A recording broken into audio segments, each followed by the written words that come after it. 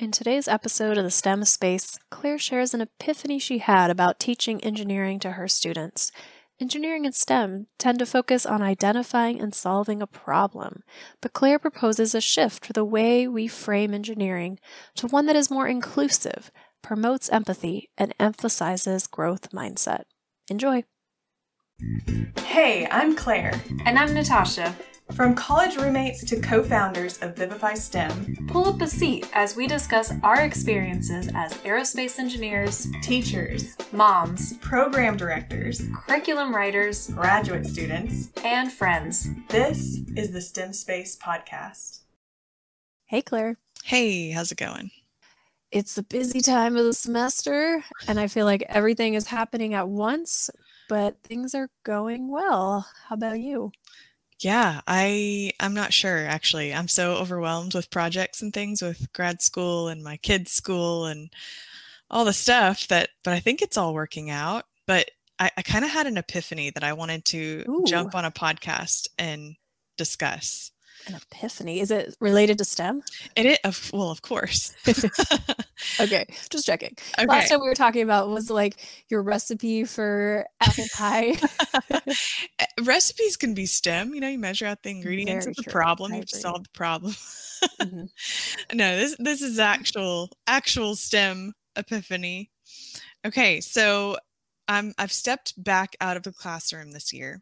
But I have a 9-year-old and a 7-year-old, almost 10-year-old and 8-year-old, wow. And then a baby. Mm-hmm. But I've seen as my kids have gotten older and as my kids and my students progress through school, that I feel like I am failing them in a way. What? Like an actual failure. I know we want to teach them failure, but this is like a bigger picture failure. I see so many kids these days that are searching for problems, something to be upset at. Can you relate to this? Oh, yeah. You mean just like constant complaining? Yes. I mean, you have a teenager that's... Yeah, my husband's sister's living with us. Yes. And lots of complaining. I don't know about these Gen Zers. But okay, that's interesting. So how does that relate to you as a teacher, though?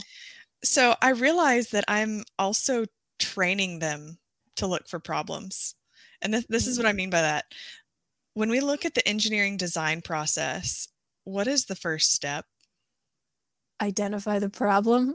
Yep. So are we telling them that there is a problem and you just need to always find problems?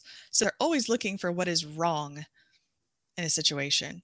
And I feel like since we are trying to get them to relate to the real world in what they're doing and the tools that we're equipping them with, are we also training them that in the real world, there's just all these problems that we need to constantly be fixing? Yeah, so that's interesting because that's never how I see it.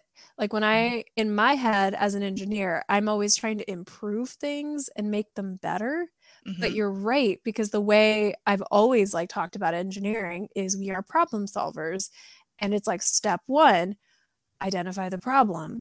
What is the problem? How can we use math and science to solve the problem? But I didn't ever think of that being a problem. Yes, right. Right. So I want to rephrase it. And I think it's just the word choice. I don't think it changes anything about how we teach it necessarily.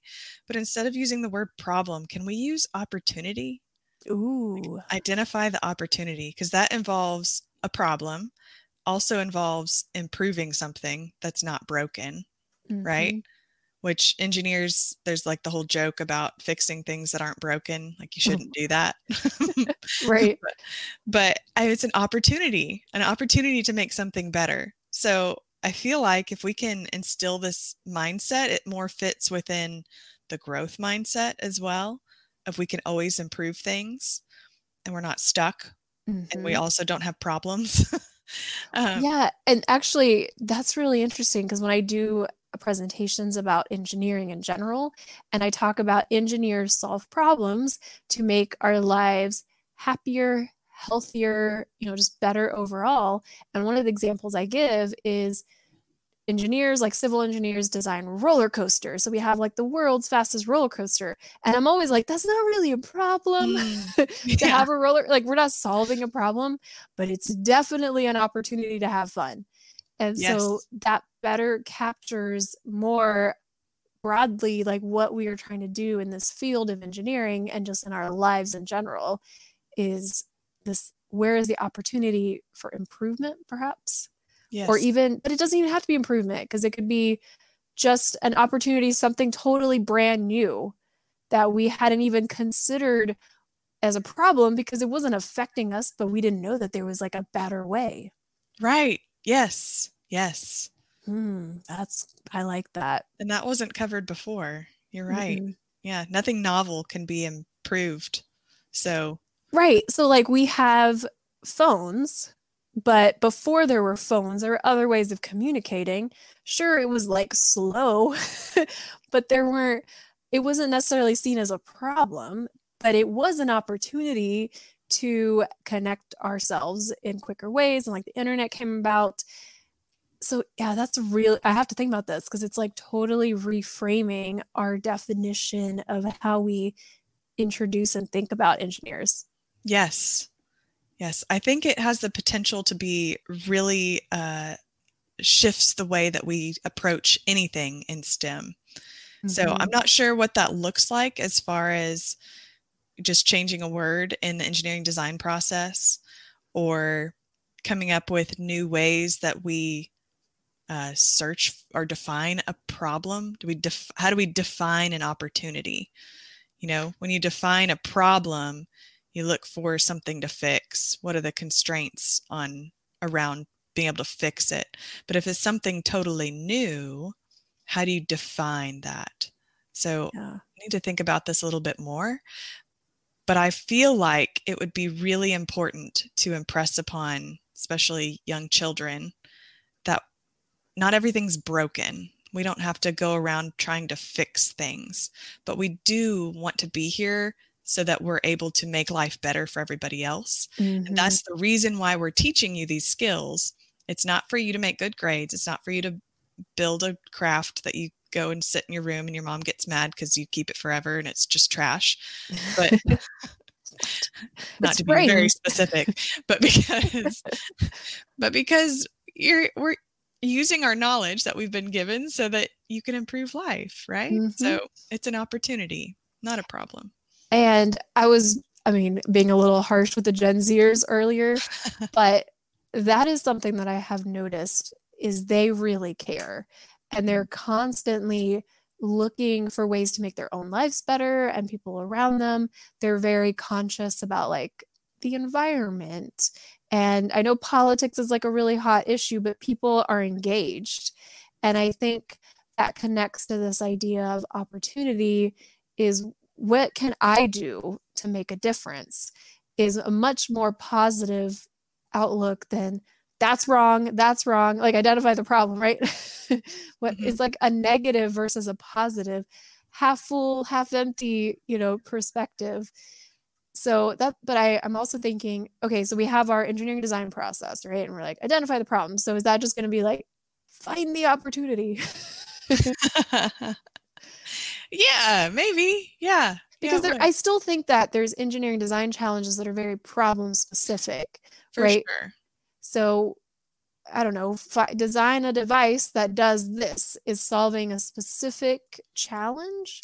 Yes, the problems are still there and we still need to fix those. But I think that's too narrow. I think we need to broaden it into opportunity. And that brings in the empathy piece of, looking at ways to make other people's lives just easier, not just our own. And how can we work towards a common good, making things just a better world. That's right. to be in. And so I like that. I'm going to have to think also how you can translate that into just like even the stage 3 challenges, right? Where they have like design. This is like an opportunity, right? We're going to Mars. Yes. What can you do with that opportunity in designing a habitat, creating the next Starbucks? I don't know. Like that's really what commercialization is. It's like finding that opportunity. Yes. And I think it makes it more exciting thinking about it that way. And also helps, I think, with failure. Because if you think about failure, if you're trying to solve a problem and then you fail at it, like, man, you didn't solve the problem. Like that could be really bad. Yeah. But what if it's an opportunity and you failed? Oh man, okay, let me try again because it's an opportunity. See if I can do it. Mm-hmm. You know, it just seems more friendly. I don't know the right word. Well, it's also, we've talked before about these like entrepreneurship challenges, mm-hmm. you know, and like Invention Convention or this Smart City Design Challenge that I'm part of, where the kids are looking for opportunities. That's really the right word in their city on how can we, you know, be more efficient with transportation? How can we reduce emissions? Like these are all opportunities, and several are linked to some bigger problem, but they don't necessarily have to be. And so that's my takeaway from this. This makes it bigger. It's more capturing of what we want to get out of engineering in our classrooms and how it can reflect their own lives. And it's like a very positive way. I had never thought of this, Claire. I had never thought to change that word. It is in like every slide that I have used. Sorry. Why? We're like 8 years in here. I know. And it seems really simple, but I don't know. It just hit me as something that could make a big difference. Where were you when this happened? Where good ideas all come from. The shower. Yes. Okay. Love it. That's where you just like have calm and there's nothing like bothering you. Sometimes there's screaming babies outside my door when I take a shower.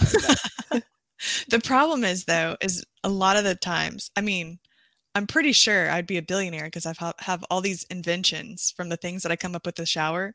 But as soon as you like get out of the shower and like get ready for bed or whatever, if you're doing it in the morning, it's totally gone. Why is that? But this one stuck with me. So I'm really glad that we're able to talk about it. Or maybe they seem like epiphanies in the moment. And then afterwards you're like telling your husband and he's like, no, that's dumb. Yeah, maybe. I'm just going to stick with they were really good opportunities. Yeah. Or okay, so then you need to invent, well, this is probably already done. This is an opportunity to create a waterproof pad for writing. It exists. The shower. I've looked it up. Yeah, I just haven't bought one yet. Maybe I'll do that. We'll link it in the show notes. Exactly. Once we find it. But for now, I think my next step is I'm going to create, we have the engineering design process slides that are useful for any challenge. I'm going to make a version of those that just replaces that word for opportunities. So if anybody wants to use that and start reframing the way that you do the engineering design process in your classroom, give it a try and then let us know what your students, how they respond to that. Yeah, I love that. And I would love to get other feedback from, like you said, from educators. Do you see a problem with using the word problem in engineering design? Is opportunity a better way to frame it? Thank you, Claire, for sharing that epiphany. And for now, STEM Space out.